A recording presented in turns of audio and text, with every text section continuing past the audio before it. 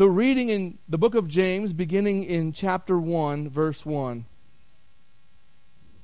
James, a bondservant of God and of the Lord Jesus Christ, to the 12 tribes who are dispersed abroad, greetings. Consider it all joy, my brethren, when you encounter various trials, knowing that the testing of your faith produces endurance. And let endurance have its perfect result, so that you may be perfect and complete, lacking nothing. But if any of you lacks wisdom, let him ask of God, who gives to all generously and without reproach, and it will be given to him. But he must ask in faith without any doubting, for the one who doubts is like the surf of the sea, driven and tossed by the wind. For that man ought not to expect that he will receive anything from the Lord, being a double-minded man, unstable in all his ways. But the brother of the humble circumstances is to glory in his high position, and the rich man is to glory in his humiliation, because like flowering grass he will pass away. For the sun rises with a scorching wind and withers the grass, and its flowers fall off, and the beauty of its appearance is destroyed. So too the rich man in the midst of his pursuits will fade away. Blessed is a man who perseveres under trial. For once he has been approved, he will receive the crown of life which the Lord has promised to those who love him. Let no one say when he is tempted, I am being tempted by God. For God cannot be tempted by evil, and he himself does not tempt anyone. But each one is tempted when he is carried away and enticed by his own lust. Then when lust is conceived, it gives birth to sin, and when lust or sin is accomplished, it brings forth death. Do not be deceived, my beloved brethren. Every good thing given and every perfect gift is from above, coming down from the Father of lights, with whom there is no variation or shifting shadow. In the exercise of his will, he brought us forth by the word of truth, so that we would be a kind of first fruits among his creatures. Let us pray. God, as we come to hear your word, to lift our voices of how great you are, let us take the words of James to heart. Let us not become so infatuated with the experience that we forget the journey. That we look towards the event, that we forget the sanctification process that happens to get us there. Lord, you are God of the great, but you are God of the mundane as well. Let us revel in your majesty in our day-to-day life. In the monotony that can be overwhelming at times, let us look to you, the author and the perfecter of our faith. Holy Spirit, speak to us this morning as Pastor Matt preaches. Let us go away with a deeper conviction, a conviction of the sin in our life, but a conviction towards you as well. We pray this in Jesus' name. Amen.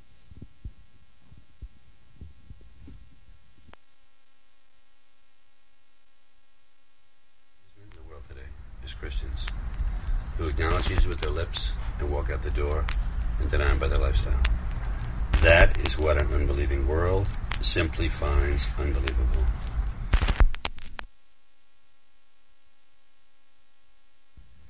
The greatest single cause of atheism in the world is Christians. That's an interesting quote you just heard. As you hear it, as you think about it, if you grew up in the 90s, went to church in the 90s, like I did, you may recognize that quote. It is from Brennan Manning, who is most famous for the Ragamuffin Gospel. And that audio that we took there was from the introduction to a song called What If I Stumble by DC Talk. Maybe you've heard that song if you, again, were in the 90s. The reason why I played it is I want you to be thinking about that this morning as I dismiss our kids to head out. I want you to be thinking about this idea and that statement and how true it is or how true maybe you don't think it is. As the kids go to their classes, I'd also like to ask you to open to James chapter 1 that Pastor Bruce just read from. So go to James chapter 1 in case you don't know where it's at. It's pretty close to the back of your Bible. Okay, if you find the book of Hebrews, it's the next book after it, but basically the few 7 books in front of it are 1st and 2nd Peter, 1st, 2nd, 3rd John. You have Jude and you have Revelation. So if you're in any of those, just go back a little bit. There's 5 chapters in the book of James. And as you're flipping there and finding that book, I would like for you to think of something. And that something is an infomercial. An infomercial. Now, I might be dating myself because I don't see many of these anymore. And probably because I don't watch a lot of live TV, so maybe they're still out there, or maybe because live TV has gone to the wayside and towards streaming and everything, maybe there's not quite as many out there, but they were transformed into a quick commercial after that particular product gets popular. Now, the products were always over the top. The products were always the most miraculous thing. The thing that is revolutionary into its industry. It was always the last blank that you will ever need. And the target goal, or even the target guarantee, was a better life and happiness. You're going to have more time if you buy this product. You're going to have fresher, whiter clothes if you buy this product. It's going to be a cleaner, better looking car, or maybe it's a better car altogether. The run time was generally at night when people should be sleeping, so they were playing on those who were somewhat deprived of sleep. And I'm not sure if any of you ever splurged and called the number, and I say called the number, maybe it was visited the website. But I do remember oftentimes, as I grew up, my mom would make that call. She was at a point of a low point of her depression, and in it she would call and order these things. And it was pretty often that we'd have boxes and boxes and boxes of stuff show up at our door. And now I have to really clarify this statement because many of you have that now anyway because of Amazon. But this is back when Amazon was just a book dealer in a garage in Washington, okay? So it was well before that time. To have boxes show up at your door wasn't as popular of a thing as it is now. The question is why? Well, I believe she was sold on the words and the promises of a better life, which many of you know if you ever did buy something from an infomercial, you know it usually didn't pan out. The cheap product didn't match the description or the demonstration that was on the commercials. It just didn't match. And guess what? It wasn't just infomercials that are that way, because the world and the humans that live in the world, they fall into the same trap. They do the same thing. The description does not match the real thing. The description is just what we might call empty words. Empty words. Just about any social media profile falls into this, does it? Those are a lot of empty words and false descriptions in those social media profiles. Now, I've never been on a dating website, but I can guess that if you have been, you may have seen that the people who profess to be one thing on a dating website generally are not. It's a hollow, empty word, and we can jump past that and go to the church level. The church level would say that the joy of sin is empty. The description that is there that we think we're going to get turns out to be nothing at all. We can even go to the next higher level and say, those who may call themselves Christians, professing Jesus as Savior, and they say they trust God with their everything, only live a completely different life than what is supposed to be. They live completely contrary to the gospel they say they believe. The life that chooses to cling to the world and its values. Or to go back to last week, they love, or they say they love Jesus, but they can't let go of their loyalties elsewhere. They can't let go of that control, and they can't let go of the excuses, and they're plentiful that are out there. Why do I tell you that? Because the book of James hits that head on. The book of James, starting in verse 2, as Pastor Bruce read, all the way to the end of the book, he basically says this: your words are not enough. Your lifestyle has to match. Your actions have to match. You can't put on a false front. You can't have this idea of, hey, I've got a life, and that life is really hollow. It's really dead inside. We put on appearance of real, but when the rubber meets the road, there is no life in you. You may wonder why we have this logo this time around. We've kind of tried to describe a logo, and the reason why this logo is it describes life all around something that appears and looks like life, but is not. The statue of David by Michelangelo is a masterful work of art. It is something that has lasted throughout generations and generations, even though if you ever try and go and read about it, and read about the things that Michelangelo had to go through to make this. But he went into such great detail. You can see veins in the back of the hand. You can see the fingernails. You can see all the things where the bushes are covering, by the way. You can see everything in great detail. And he even has the statue in such a way that the body pose is something that would be a natural body pose. And all of the things are there that make it look real, but guess what? It's still stone. It's still lifeless. We, in our lives as a Christian, we can say, I have life, but inside we are stone.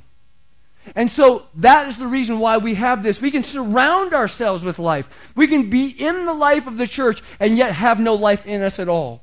So the challenge for James that we're going to look at for the next 9 weeks is going to be one to challenge us to move towards Christ, to move towards God in our spiritual maturity. You know, over the next 9 weeks, we're going to look at this book of James. James being the brother of Jesus and the author of this letter, you're going to see real quick, he doesn't pull punches. Maybe that's the reason why it's my favorite book in the Bible. Because it's very applicable, and he's right to the point. As a matter of fact, he jumps all over the place as he goes through. In the 108 verses that make up this book, he lays down 59 commands.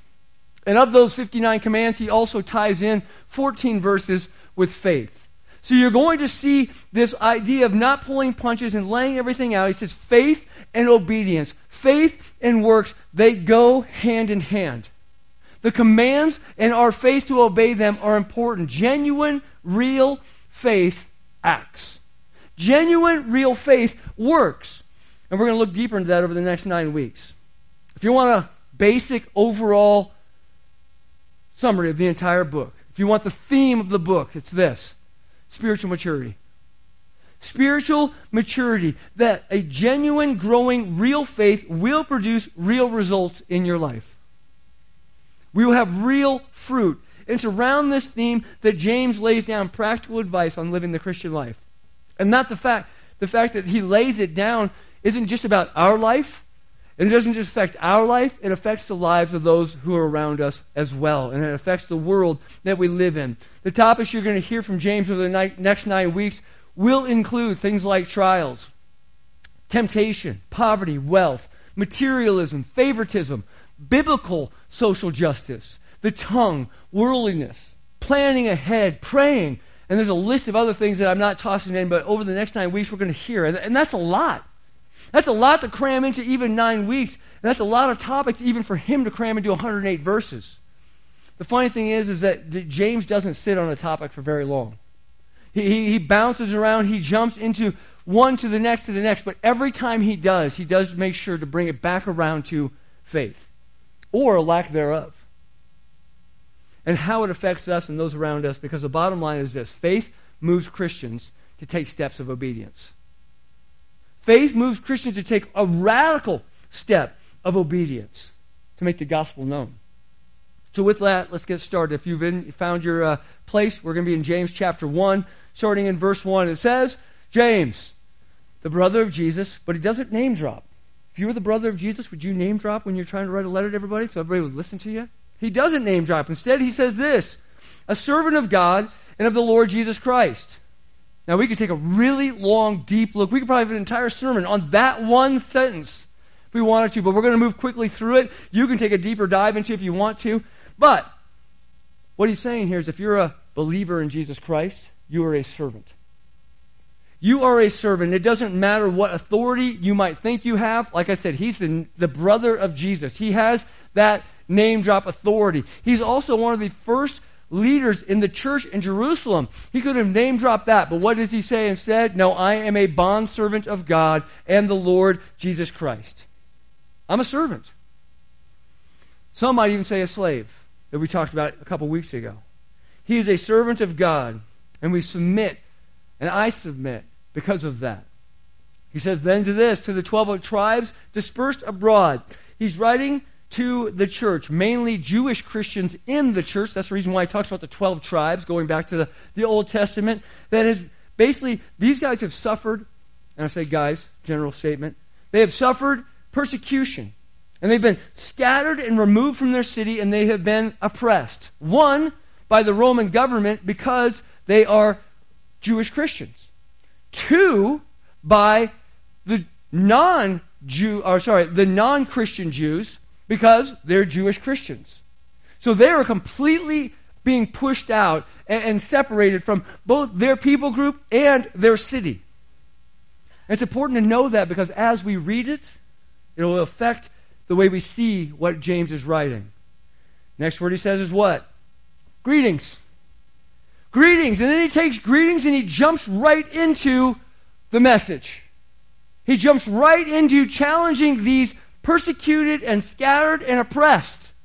And what's he say?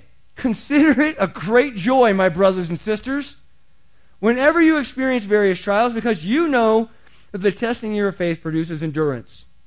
And let endurance have its full effect so that you may be mature and complete, lacking nothing. Now I'm going to stop right there and put a nice little bow on how he's opening this letter. Basically he's saying this: trials and temptations in this life are a certainty. Trials and temptations in this life are a certainty, but God will use both to deepen your faith.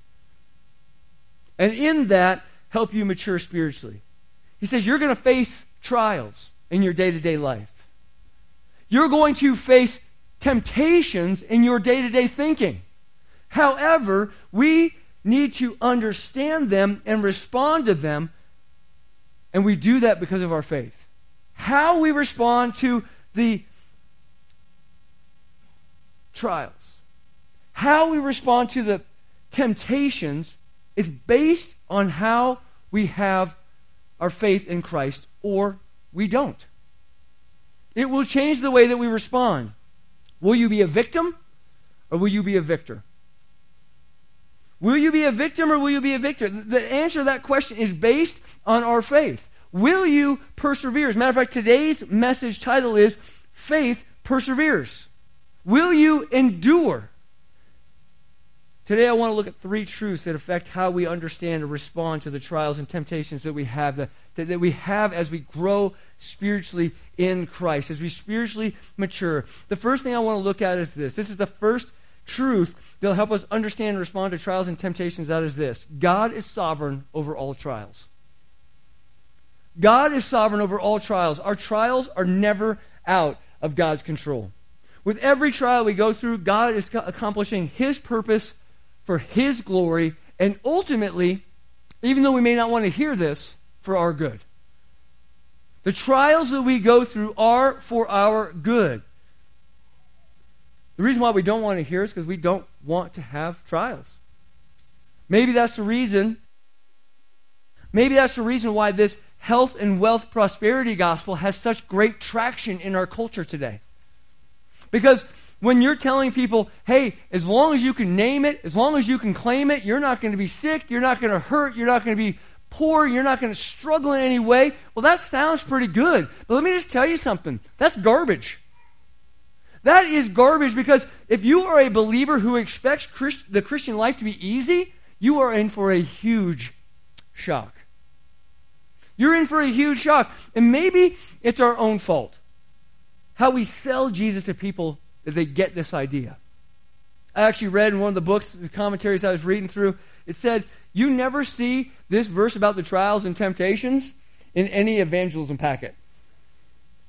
You don't get a tract and it's like, hey, here you go. Here's your trials coming right at you. Come meet Jesus. That's not the way we lay it out there. As a matter of fact, the other thing he said is, you don't ever see it in the wordless book. You ever seen the wordless book or the wordless bracelet with the colors that match and you're able to walk a child through the gospel presentation? It looks like this. Black is sin. Sin in our life. But yet, Jesus' blood, it came and it washes us white as snow. And as it washes us white as snow, heaven is there and it's the color gold. And that gold is the streets of gold. And we're going to walk with Jesus one day in that. And through that and in that, until then, we will have growth and grow, that spiritual growth. He said, you know what we leave out? We leave out the brown one. You don't have the manure one that's in the middle of that, because really where manure comes in at, you live in New Mexico, you know we have to have some soil additives to make things actually turn green around here. You have to have a little extra manure in there, and you can use whatever word you want for manure, but sometimes we have poop that happens in our lives, all right? It hits the fan, if you know what I mean. Things happen and trials come.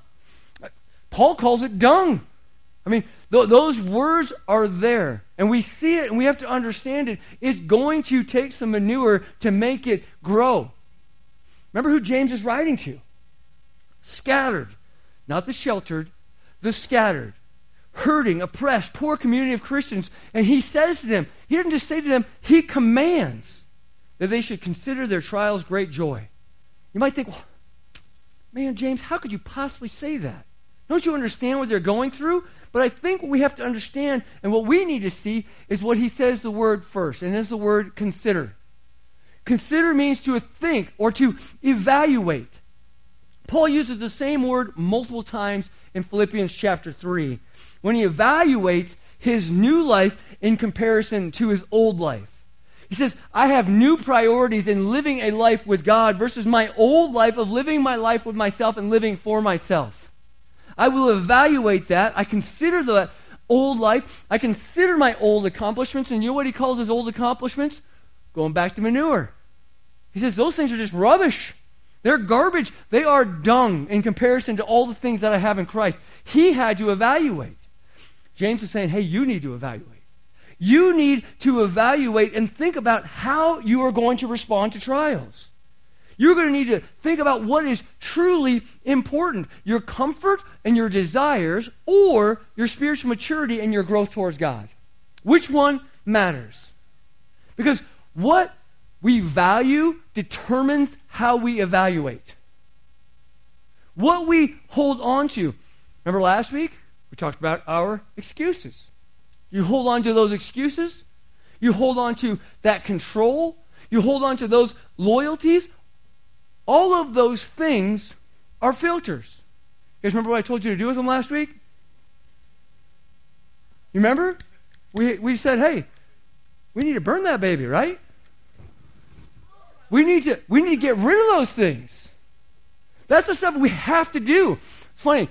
All my thing last week, I saw people, you almost lit the stage on fire. I know. It wasn't my intention, I promise. But you at least got the point. We need to get rid of that stuff. Those things that we hold on to far too tightly that determine how we evaluate. Because we say the word but in there.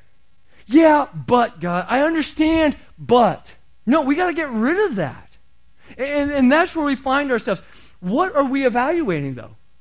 We're evaluating our trials. And let me just tell you this. We can't expect everything in our life to always go our way. Trials will come. Some trials are coming because we're humans. Sickness, accidents, disappointments, and even big tragedies like death. As a matter of fact, weird as it was, I was in Walmart yesterday grabbing some orange juice for the men's breakfast, and the lady that was doing the self-checkout, checking it all out, she came over to me and started talking about Bill Richardson dying. And then we got into this discussion on death, and I'm like, I'm trying to get to the men's breakfast. I really, God, not now, don't open this door. The door was open. So we started talking about death and how it happens to everybody. And how, are you ready for that? And she's like, wow, I didn't really think about that. I'm like, well, okay. So we had the conversation. But those things will happen because we are human. The next thing we see is some things are going to happen because we're Christian. Jesus said it's going to happen to us because we're Christian. Paul says it's going to happen to us because we're Christian. We are going to face trials. We just talked about it a couple weeks ago when we wrapped up Ephesians. We said life is war. Satan is going to battle us. The world is going to oppose you. It's going to happen. And let's be honest. There's one other category of why trials happen. And that's because we're dumb. We do dumb things, and when you play dumb games, you win dumb prizes. Yeah, you guys know. There's consequences for every action that we have, and sometimes it's just because we make that. But here's what we need to realize. These trials, in and of themselves, they're not joyful. And he's not asking us to be joyful about the trials, but there is joy to be found in knowing that God is sovereign and that he is accomplishing his purpose through our trials. Well, what's he accomplishing? Why are we embracing this trial? What things can we see and learn in the trials? Well, that's what he says here in verses 3 and 4. He says, you're going to become spiritually mature. You're going to become spiritually true. We're going to start growing in his likeness. That's the first thing he's going to tell us. That's what it says here again. It says the testing your faith produces what? Endurance. Your version might say perseverance. Your version might have a different word. They all fall into the same thing. That we're going to endure, and that endurance is going to continue to cause us to grow. It's going to have this full effect. So they may become what? Mature and complete, lacking nothing. Now, as we look at that, we have to understand God's goal for our life is to be mature in him. That is God's goal for our life. Every person in this room, every person on this planet will stand before God one day. Plain, simple, period. And in that, God's goal from now until then is to prepare us for that day. He is growing us for that day. But the problem is we don't think like that. Our goal is not spiritual maturity. What is your goal in life? What is the end goal for what you want? Well, we generally want to be successful. We want to have a good job that gets good raises. We want to have a good standing in our own little world. You know, we always look and people have these higher ranking things, but in the big picture, it's really not that big of a deal, but we strive for that. To achieve the definition of what we think should be our family, or what we think our life should be. I say that's a problem because of this. If something jacks up your plans, if something gets in the way, if some trial ruins everything, and we use that term a lot, so I'll throw the air quotes up for that, ruins everything and devastates us, we don't know what to do. You know why? Because our focus has been in the wrong place the whole time. And that focus gets all messed up because something came in and ruined it. If our focus is on God and we realize that his goal for us is to know him and grow to be like him, it changes the way we see that trial. And it changes the end result of that trial. And it changes and helps us see the end result of that trial. Because like the Wordless book says, with the addition of brown, it takes a little manure to make the green happen. With the right perspective, we can grow in godliness through a trial more than we can in any comfortable situation. Can you agree with me on that? Where's the most growth happened in your life? I could share my whole life testimony, each place where God did major things, and it wasn't because I was sitting on the couch enjoying, a glass of orange juice and not talking to somebody at Walmart. Not only do we continue to grow in his likeness as we spiritually mature, we also learn to trust his wisdoms through trials as we mature. And it says we ask for it. Verse 5 says, if you lack wisdom, ask for it. Just in case you're wondering, you lack wisdom. You lack wisdom. I lack wisdom. We are not complete in that yet. And if we're in the middle of the trial, man, God's trying to teach us something. So what should you ask for in the middle of a trial? What should you pray for in the middle of a trial? If somebody comes to me and says, hey, I'm going through this, can you pray for me? The answer I need to give is yes, and here's how I'll pray. I will pray that God gives you wisdom. It doesn't say in there, pray that he gives you comfort. It doesn't say gives you ease. It doesn't pray to say, give me a way out. It doesn't even say pray to give you strength. It is wisdom. We need wisdom. And then he tells us how to ask. Look at verse 6. But let him ask in faith without doubting. For the doubter is like the surging sea, driven and tossed by the wind. that person should not expect to receive anything from the Lord, being double-minded and unstable in all his ways. That's a pretty in-your-face, no punches pulled statement. But as I read it, you know what I think about? I think about Peter when he got out of the boat to walk on water towards Jesus. I mean, we could go into all of that, and I'll keep it short, but basically he had this locked on Jesus faith that got him out of the boat in the first place, because no normal person steps out of the boat thinking, I'm going to stand up and get on water and be able to walk. But then guess what crept in? Doubt. He doubted, what am I doing here? And what did he start looking at? The waves. He was double-minded. Jesus, waves. Jesus, waves. Jesus, waves. What did that cause him to do? Sink. Until Jesus reached out, he got his focus back on him, and he pulls him up. So my question is, in your life and in your trials, is Jesus who he says he is? Is God in control? The answer is yes, but do you believe it? Do you have faith in that? If so, it should change the way we face trials and even how we pray within that trials. And here's what we pray. God, help me understand why this is happening to me. I've been to lots of places where devastation has taken place, and the thing I hear people crying out is, oh God, why? Now, are they crying out for wisdom? I don't think so. But maybe somewhere in between, the Holy Spirit's hearing that groaning, and he's laying out the feet before God to say, give him wisdom. Help him understand why. Help me gain a perspective on why you're doing this and what you are doing through this. Help me not miss the opportunity to be able to use this for your work. Because it takes spiritual wisdom and it takes spiritual maturity to submit to the Lordship of Christ, to submit to his plan, and to submit to his timing. Man, we are impatient people, aren't we? I mean, the whole idea of spiritual maturity is you're being grown up from a baby to an adult. As a parent, one of the things I struggle with the most with my children is patience. Just wait. And we're bad about this because we're like, here, just take this tablet or just take this thing. Don't wait. Go to a restaurant sometime. Watch what everybody's doing.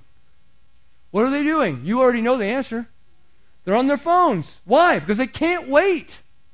I have to be entertained now. I have to have my eyes on something now. I can't wait. Well, that carries over into our spiritual life. We need to wait and understand that God is challenging us to wait, because I believe that patience really is the foundation for everything else. It helps us see God and understand that he's not on our timetable. As we spiritually mature through trials, we also do this. We learn to rely on him and his provision. Look at 9 through 11 here. It's almost like these don't fit. I'm not sure if you were listening as Pastor Bruce read, but they're just kind of tossed in there. It sounds like, at least. It says, let the brother of humble circumstances boast in his exaltation, but let the rich boast in his humiliation, because he will pass away like a flower in the field. But the sun rises, and together with the scorching wind dries up the grass. Its flowers fall off, and beautiful appearance perishes. In the same way, the rich person will wither away while pursuing his activities. You know what he's actually saying here? He's saying that trials level the playing field. Trials are going to come to the rich, and trials are going to come to the poor. Trials take the poor, when they have them, it helps them see what they have in God, because they really don't have anything left. But it takes the rich, and when you see it, it shows them that money can't buy you everything. Money can't dig you out of your problems. Trials help us build our trust in God. So the question is, are you building your trust in God, or are you building your trust in yourself? That ties into temptations that he's going to mention next, but we'll get to that. As we spiritually mature through trials, one final thing I see here is that we learn what we're actually living for. Look what verse 12 says. Blessed is the one who endures trials, because when he has stood the test, he will receive the crown of life that God has promised to those who love him. Blessed is the one who endures. Blessed is the one who perseveres. Blessed is the one who is patient and waits on God. The one who loves him, the one who obeys him, they will be rewarded. When I read this, I think about Paul's last letter. There's a second letter to Timothy. At the very end of that book, he writes these words. I have fought the good fight. I have finished the race. I have kept the faith. There is reserved for me the crown of righteousness, which the Lord, the righteous judge, will give me on that day, and not only to me, but all those who have loved his appearing. what is the end goal? What's your end goal? Is it your success or is it your maturity in Christ?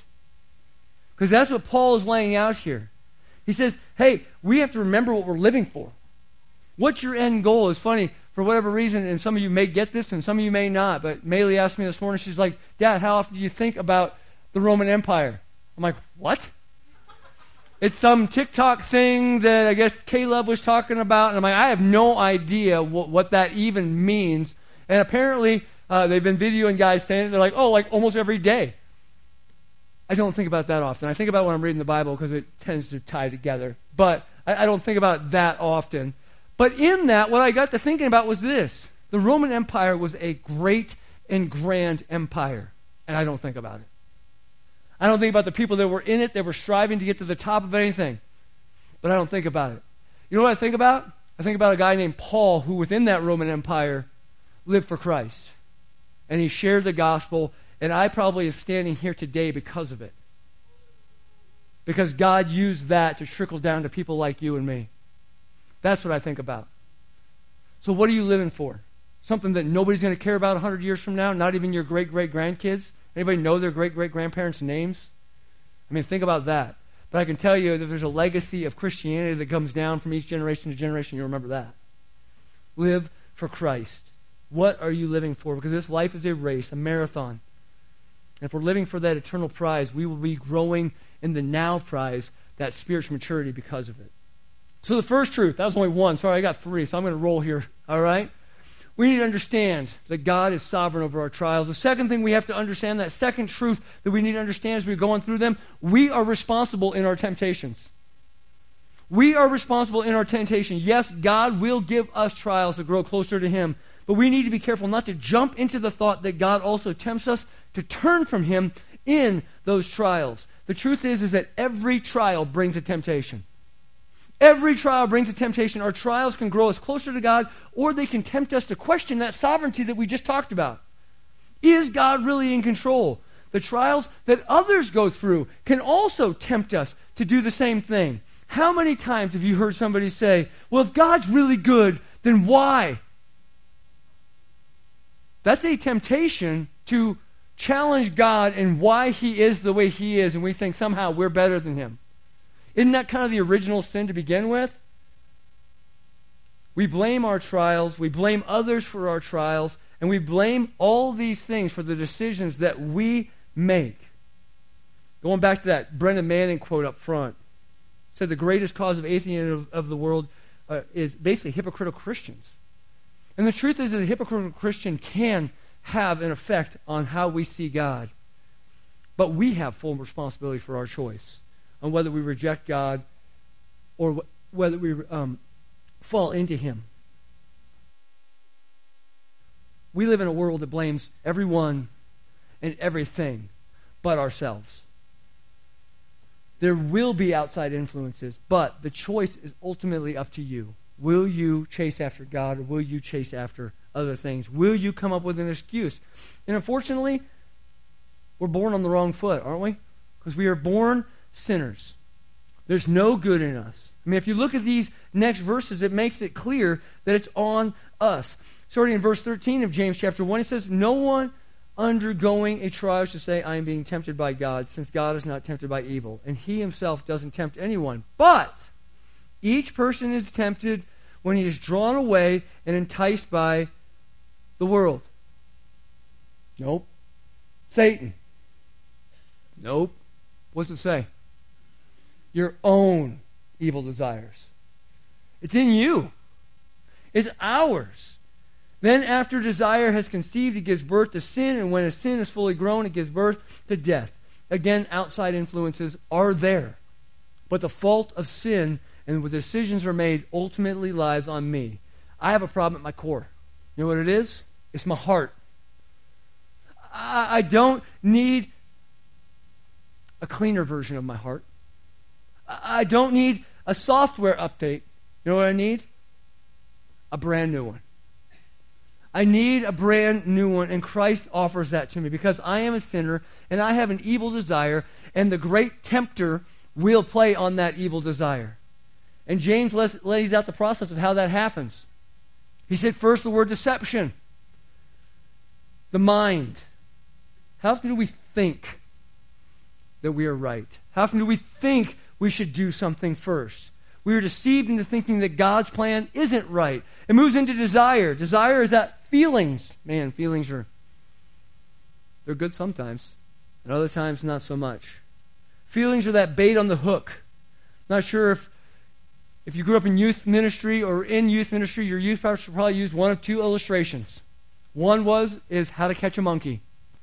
And it was, you put an orange inside of a hollowed out coconut. That hollowed out coconut is tied to a thing because when the monkey reaches in, he wants that orange so bad, his fist gets too big that he can't get his hand out of that hollowed out coconut. But he refuses to let go of the orange. That temptation will get you hooked. The other is that whole idea of Eskimos and how to kill a wolf. And they put blood of a whale on a knife, and they freeze it, and they freeze it, and they freeze it, and they cover up that knife so you don't see the knife blade. The wolf smells it, they start licking, they lick. Well, that's cold blood, and all of a sudden the blood starts getting warm, and they, I really like this, and they don't realize it's their blood. Because their tongue has exposed, by licking off the other blood, they expose the blade, but they have that insatiable desire for blood that eventually they bleed out and they die. That is how Satan works. He gives us that thing, that desire, and when we reach out and grab it, that disobedience is what comes next. It's our actions. We act out that desire. Acting out gives birth to something that will grow to be very powerful, and that is death. Death is a result of disobedience. And these are the 4 steps that took place in Genesis 3, and they continue to happen since then. Third truth. Told you I had to move fast. I want you to see as we understand and react to trials and temptations, is that God is faithful for our salvation. Look at verse 16. Don't be deceived, my dear brothers and sisters. Every good and perfect gift is from above, coming down from the Father of lights, who does not change like the shifting shadows. But by his own choice, he gave us birth by the word of truth, so that we would be a kind of first fruits of his creatures. So what do we do during the trials and temptations? What do we do during those moments when we are so prone to fix our eyes on our circumstances that we miss what God has for us in the future? What do we do during those temptations when we are so prone to be dragged away and enticed, as it says, by the desires that are the core of our lives? We remember that God is faithful in our salvation. That's what we do. James 1:17, God does not change like shifting shadows. In your trials and temptations, you will be tempted to believe that God is not who he says he is. You're going to listen to your own thoughts and not listen to what Scripture has told you. Remember that God is good. He always has been, and he always will be. And that he wants what is best for you. Sometimes that doesn't match up what you think is best for you, but he wants what is actually best for you. So trust him in your trials and turn to him in your temptations. Verse 17 also says he's the source of everything good. I want you to go back to that word and consider. Consider, evaluate. What? The goodness of God. As a matter of fact, let's look at the different characteristics of God's goodness as we wrap up. His goodness is unchanging. God is constantly, consistently good. Can you say that with me? God is constantly, consistently good. He never gets in a bad mood. He never changes for the worse. He never even changes for the better because he's already perfect. And ultimately and wonderfully good in every way. So you can't get any better than God. If he could change for the better, guess what? That means he's not ultimately good, and this is all a moot point. His goodness is unchanging. His goodness is also undeserved. Verse 18 says that God chose to give birth through the word of truth. We're going to see that a lot in the book of James as he talks about works, but the foundation of it all is found right here in this verse. It's all about grace. God chose. God has given us a new life based not on our works, but on his grace. He chose to give us birth. He chose to take his word and write it on our hearts. Hearts that were sinful to the core. Hearts that needed to be made new. This is the gospel. This is the message of Christianity. Anything good in you is good because God, in his undeserved goodness, gave it towards us. God is the source of everything good in us. Were it not for him, guess what? Everything in us would be bad. Everything in us would be rotten. We need his undeserved goodness to change us from the inside out. That's what faith needs to rely on, really at every level of life. It's not a point where you're like, oh, I got it. We're always going to need to be relying on that. So first, his goodness is unchanging. Second, his goodness is undeserved. Third, it's unending. We are the first fruits of his creatures, it says in verse 18.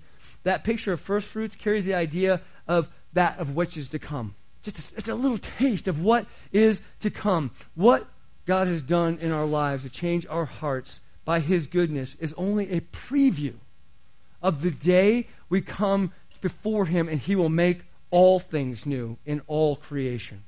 And the work he's done in a new birth one day will lead to a new heaven and a new earth where there'll be no more trials and no more temptations. And I know we're all looking forward to that, but until then, we are encouraged by this fact. He has saved us from our sin.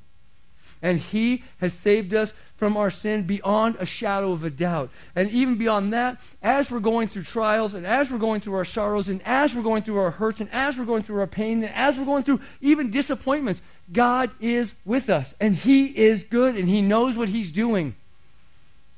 Contemplate, evaluate, consider this truth.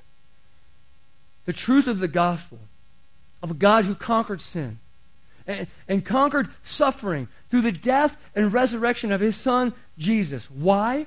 So that today I can consider and I can evaluate my trials with pure joy and face temptations with confidence.